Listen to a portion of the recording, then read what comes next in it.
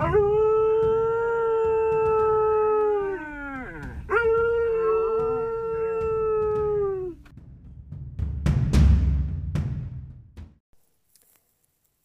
name is Kathryn Stoyles. I worked in academic research laboratory for 25 years at McGill University and the Hospital for Sick Children in the field of neuroscience. I had the privilege to train thousands of students from all over the world, met smart people, and connected with individuals who are passionate about the brain. In 2015, my brain sustained a traumatic brain injury, leaving me with cognitive impairment. And as a result, I was no longer capable to work in neuroscience.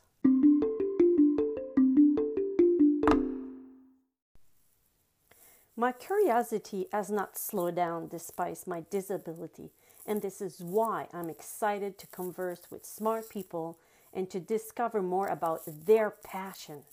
We will not talk about the brain in this show, but about dog fancier. These incredible women will be invited on this show to share their story with us.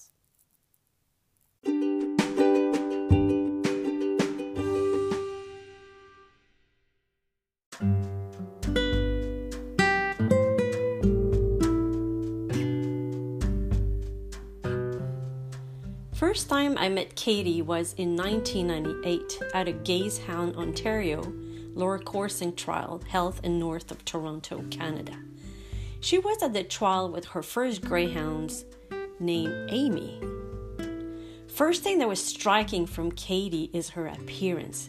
Her hair, long braids, red copper color. Then her choice of clothing was stylish. I was like at a dog event. I thought she looks very cool. First characteristic that I learned about Katie is her super warm, loving human being. She's now retired, and she's always been an independent woman entrepreneur. We'll get back to that later in the show. Katie is a Red Cross CPR instructor and a canine first aid instructor. She's a mother of 2 sons, an amazing virtual artist, trained judoka, greyhound lover, and an advocate for all sports, including lure coursing. Okay, so you can introduce yourself. I didn't think I was introducing myself. I don't Your name? Well, my name is Katie Stoyles, Kathryn Elliott Stoyles, and I'm here to talk about lure coursing and why I became a lure coursing judge. So as per our conversation, you said at the time that you were a personal trainer, then you were a client of Pat Wolf. It's correct, right? Yes. And this is how you've been introduced to lure coursing. Can you tell us more about that pivotal moment? I can. The year would have been around 1998-99. Pat was a client of mine, and she invited me to come and see a lure coursing event on her property. Pat had a beautiful deerhound at the time. I had never seen most of the sighthound breeds before, and so I decided to go. I was just blown away by the dogs and their obvious athletic ability and their drive to catch that lure. Lori Sutar was there with her greyhounds, and I fell in love with just how magnificent they were. The people were friendly, and I decided right then to ask Lori for a greyhound.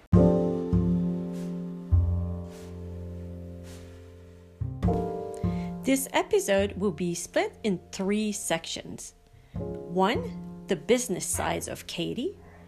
2, her involvement in lure coursing. And 3, why is she so good at techie stuff?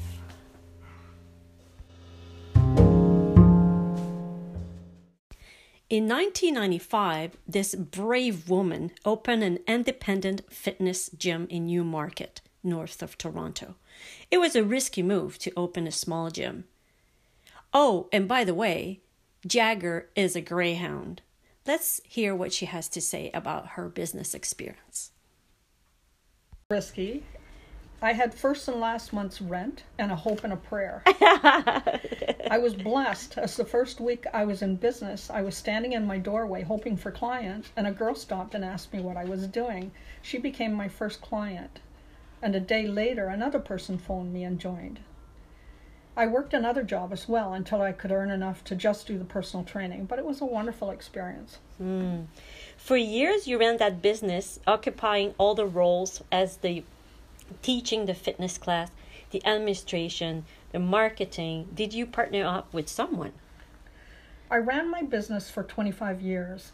I didn't partner with anyone, but I did contract work out to a few trainers, the most notably my twin sister, Chris. Chris was a great trainer and helped me so much. I'm grateful to have had her all those years. Jagger used to join you at work and spend time on the treadmill, right? Jagger loved the treadmill. He would get on the treadmill and just wait. If I didn't notice, then he would start whining or barking until I went over and started it up for him. But God help you if you put the speed up too fast, so I had to be careful to have the speed at exactly where he liked it. So, and he will trot? He would trot, yeah. He liked to do a comfortable trot for about 20 minutes. And wow. And then he'd say, "No, I'm done."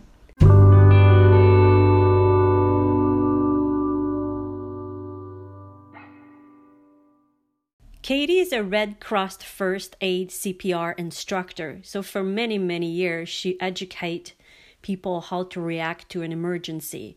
She liked the Red Cross approach, simple. Check, call, care. Do you have any funny moments or particular situation that you remember from a CPR class? Well, yeah, some of them we can't mention. But we do scenarios. And some of the funniest are when we ask people to do skits. I had one class where two men demonstrated how to deliver a baby. And one man was the pregnant woman and the other man was the first aider. So they made it very funny. It was the highlight of the day.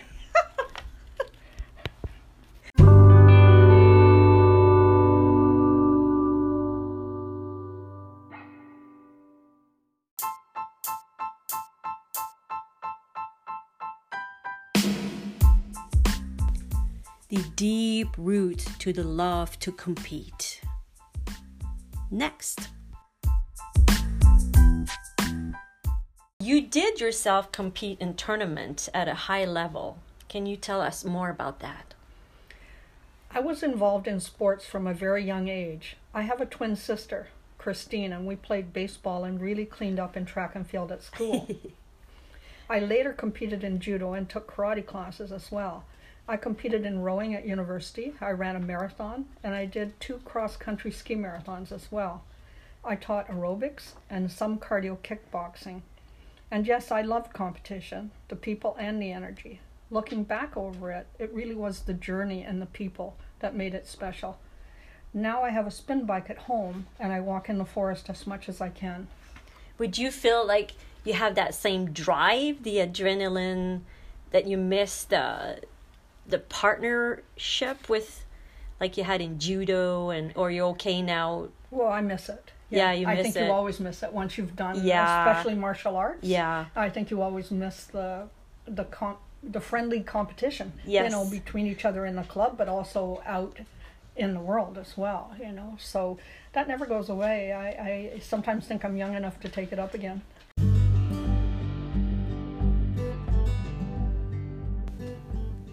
Our guest is a forever learner and a forever teacher. In the next segment, Katie will explain why she wanted to become a licensed lure coursing judge. Well, over the years, I had competed in lure coursing and many other dog sports. What I felt when I watched the dogs run was nothing like I had experienced before. I was blown away by the athleticism of the sighthounds as they ran, and by their complete, reckless, wild, and yet somehow controlled enthusiasm and commitment to the chase. Later, the sport grew to include other breeds. I was happy to see other breeds run enthusiastically after the lure as well. We ask our dogs to do many things. Some things are related to competition, and some are skills needed to be a good canine citizen.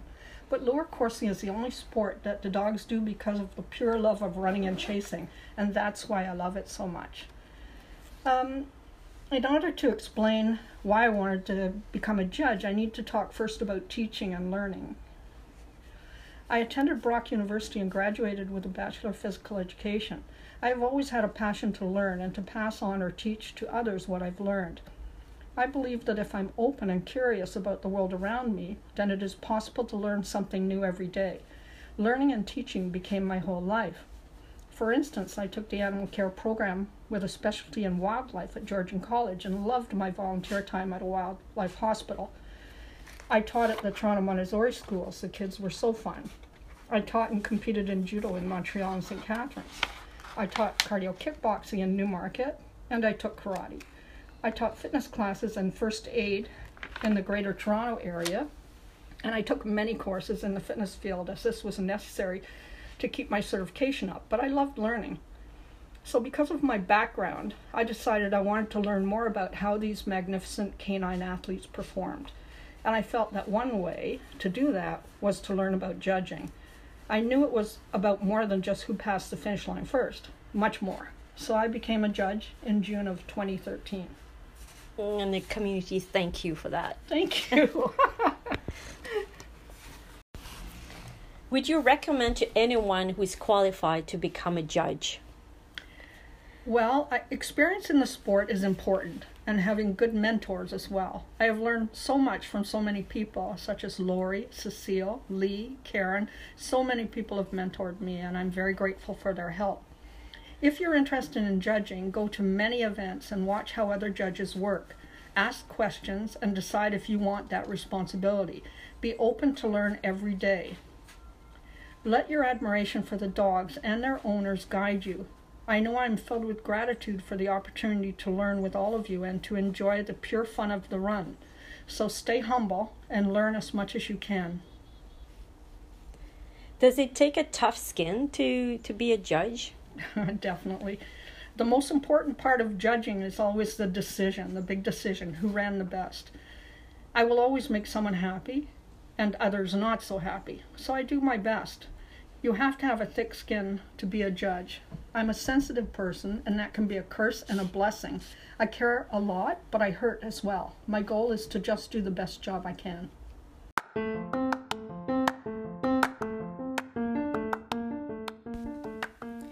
The United Kennel Club offer different programs for the coursing aptitude, coursing test, and the regular stake. So Katie is a great teacher, and I asked her to explain us the differences. So that will be on a separate episode because it's a lot of details. Although in the next segment, she will tell us what she means by endurance, agility, and speed. What is the guideline that the dogs is judged on? Yeah, the course is divided into three separate sections, to highlight those specific abilities. So how do you determine if the dog has the speed? The judge assigns a score to the dog that shows the most speed in the first section of the course. This section is usually a straightaway, and the faster dog is usually obvious.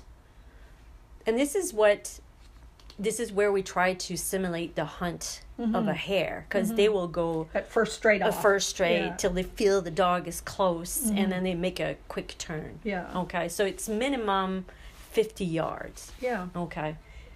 How do you determine that the dog is agile? Well, in the second section of the course, the judge assigns a score to each dog based on their ability to remain in proximity of the lure as it turns. The ability to anticipate the turn and gain advantage while coursing is perhaps the most technical section of the course. How do you determine if a dog has the endurance? The third and final section of the course is to evaluate endurance. Care should be taken to differentiate between a dog that lacks endurance and one that checks his or her speed as it slows, because the lure slows, right? Because you don't want to misinterpret why that dog is slowing down. So you've got three distinct sections all leading into each other, all giving you a complete picture. Okay? Because the course is between 400 and 600 yards. So when the cardio comes into anaerobic, this is where you can see if a dog is in a good condition. You can see if they're conditioned. The first little bit might not show you, but as they complete the course, you'll be able to see. And there are certain breeds that should show more endurance, like Afghan hounds should have more endurance, where greyhounds are speed runners, so that has to be taken into account. And so when evaluating the dogs, thought must be taken into appreciating the running styles of the various breeds. For example, I noticed that Afghans extend fully in a gallop and change speed quickly. At times they team up. One chases the lure and the other tries to encircle the lure. The Afghan can run in difficult terrain and usually show great endurance. On the other hand, the greyhound reaches speed quickly and can make quick turns. They have an extended gallop with powerful propulsion. They have a strong interest in the lure from start to finish, and they do not team up. They may finish the course faster, but other aspects of the course need to be assessed. It is important to remember that during the course, the dogs may trade off many times. The whole course must be considered. Understanding the different running styles is important when judging mixed stakes or field championships, and even for reference when comparing runs. So that explains where you have suggest to go to many events to kind of get the expert eyes to look more and more different breeds. Because in certain places in the States, it would be like tons of Pharaoh hounds, and then another place is none of them. And then, like in my area, it's Silken hound. Yes. So now it's new eyes to get used. So exactly. So that's why it's important to go to lots of events if you want to be a judge and see all those different breeds of dogs running, because they all do run a little differently, and they all have their advantages and disadvantages as to how well they will do the agility or the speed or whatever. So it's important to know a little bit about that, and that's where your mentors can help you as well, because they've been in it for many, many years, and they've seen everything, met many of them, so they can guide you in figuring that out. Follow to me, it means, does the dog follow the course for the whole course, and does the dog react quickly to the movement of the lure? There is no official follow in UKC judging, but a dog generally has good follow if they show good agility. Okay, because they're trying to do a takedown, and they really like anticipating the turn, really well. So, if they have good agility, generally they have good follow. They're able to stay on the line a little better.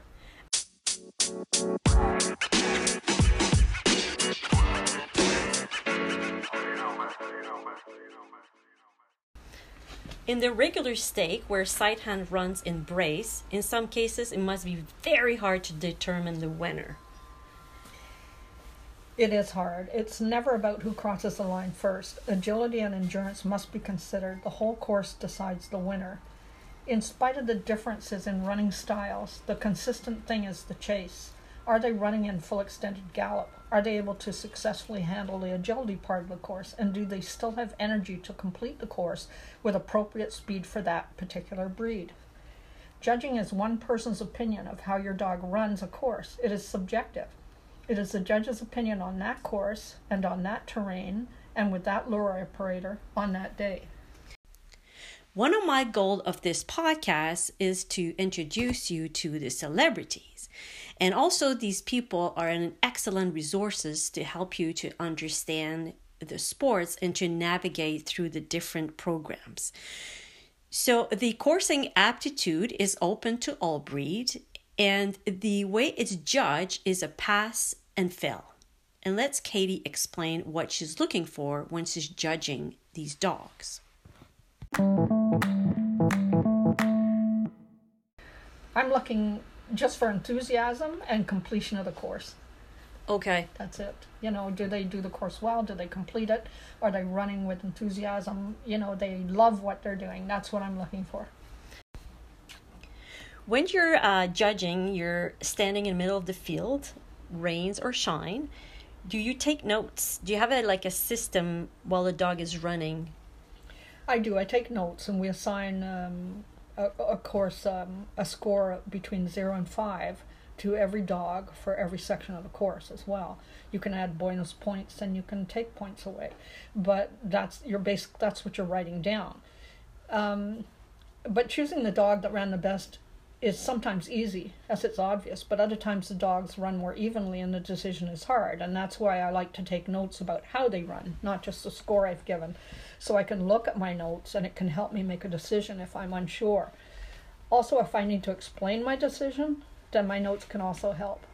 you know. Because the owner can come in and ask you a justification or to understand. Yeah, and I want them to ask me. You know, I want them to ask if they have any questions or any doubts or want to learn, you know, about it. Then I'm happy to give them as much information as I'm able to. Yeah, like I'm expecting a lot of new coursers this summer at my farm, and I think it's a very important part to that they understand that is not just a toy that you press a button and they go around the field.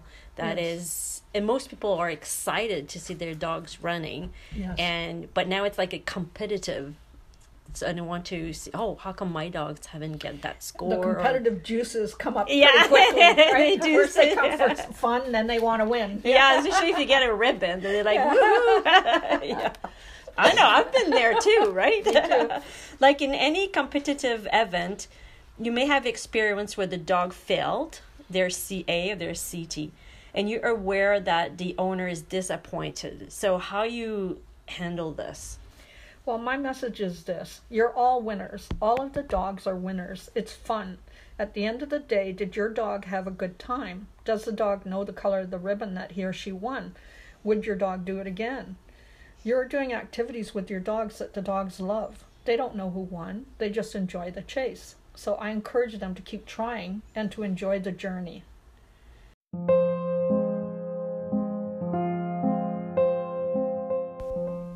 Lure coursing is a subjective sport, and in some cases it can bring some questions or frustration or disappointment.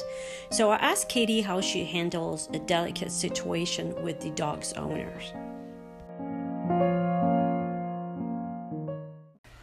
I try to teach them about the sport and talk to them about why I made the decision I did and encourage them to try again. I point out the positive aspects of their dog's attempt and encourage them to practice.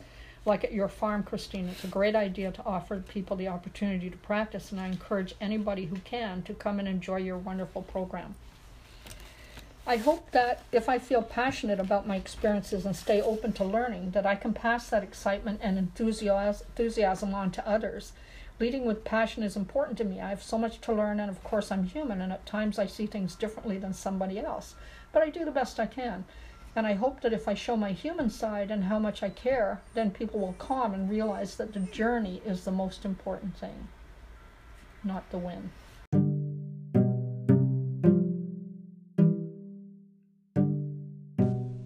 Katie has a good advice for people with their dogs who are interested to become a dog fancier's team.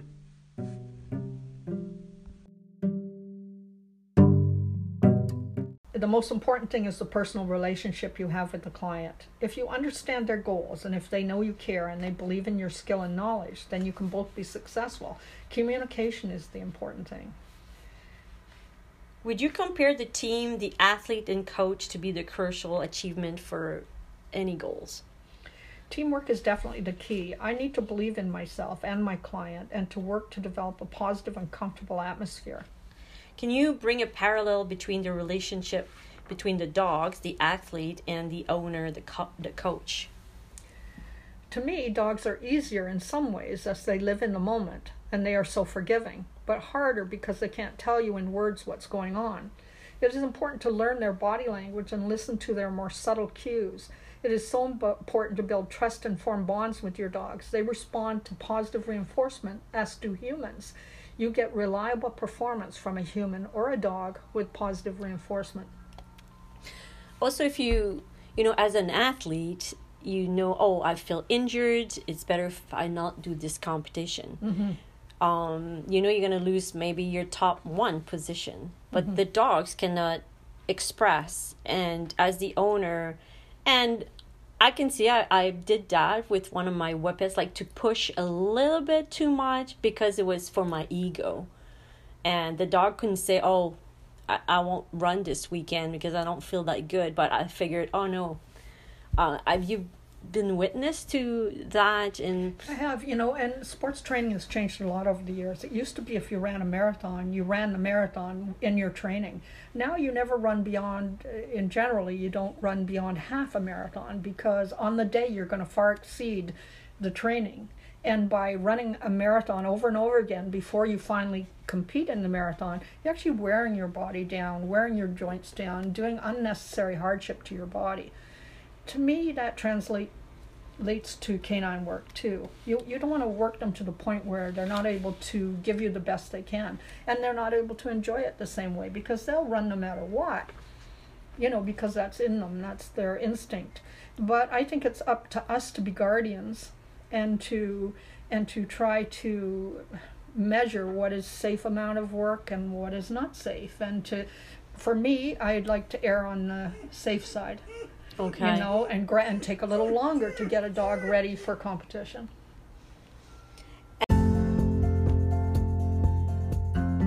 The premiere is the largest event organized by the United Kennel Club. It's held in Kalamazoo, Michigan. In 2013, Katie was invited to judge at the lure coursing event. Is that right? Oh yeah, there was hundreds of dogs to judge every day, and it's a very, very busy time. Lots of noise, lots of excitement, lots of coursing going on. Hundreds? So what time you were starting in the morning? I can't remember. Start early, 8 or 9 o'clock, and ran for as long as we needed to run in order to complete all the runs. Wow. So. How did you manage that? Well, it's difficult.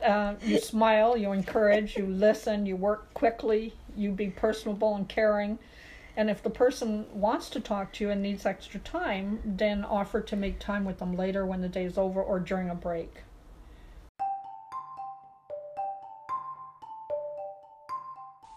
Our guest this month, Katie, is a multi-talented person. We're going to switch gear and now talk about her artistic skills. So I'm a big fan of your arts, and you have two ways of expression. You have the painting and you do the cartoons. What do you like about painting? When I paint, I can leave the world behind. And if I'm lucky, I can create something beautiful. Again, the joy is in the journey. It is a time when I'm totally in the moment. And I feel if I can create something I am passionate about, then my work will be that much better. For instance, I love to paint animals, and I have done portraits of my sons. To relieve boredom during COVID-19, you have drawn daily. You have all these sketches that represent your daily life, struggles, joy, challenges that helps you to go that pandemic. It was very refreshing, very humorous. So yeah, how you come up with this? I was bored and stressed, when we had that first COVID lockdown a year ago, and I started cartoon. I found I couldn't paint even, so, and I needed to do something, so I started to do cartooning, and it was fun playing with those cartoons, and it was a way for me to express how I was feeling also about the lockdown and everything involved with the COVID.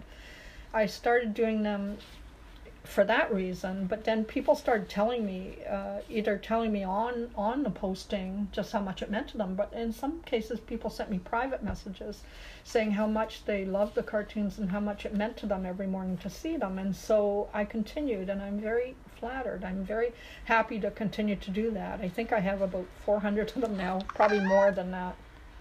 I think you can ask a publisher to do a book with that. I need to find a friend to help me organize them. We'll think about that. 400? That's cool. They're all there.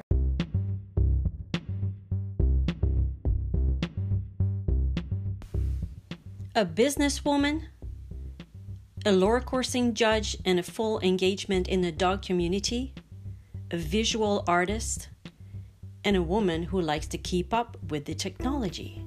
And this is one of the reasons.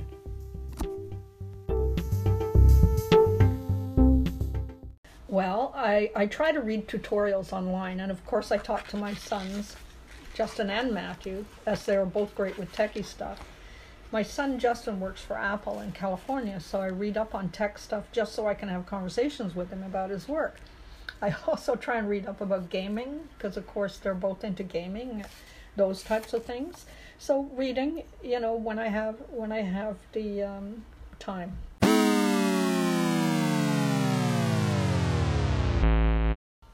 Like what happened if you showed up with a Samsung phone? Oh, I don't think my son would be happy. I don't know. He buys me phones and iPads and watches and things, Apple products, and they're amazing products, so yeah, they are. I have to learn how to use them. So both boys help. Yeah. I hope you enjoy my conversation with Katie. Next month, I will talk with Lori Colson. She is involved with the American Sighthound Field Association as the data keeper. Before I leave you, here's a description of Katie about her favorite breed. I just love it.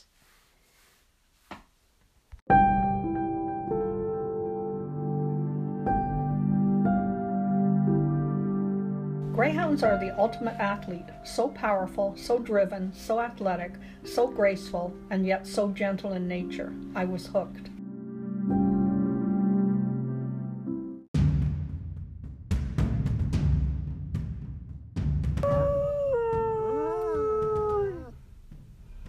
Hello.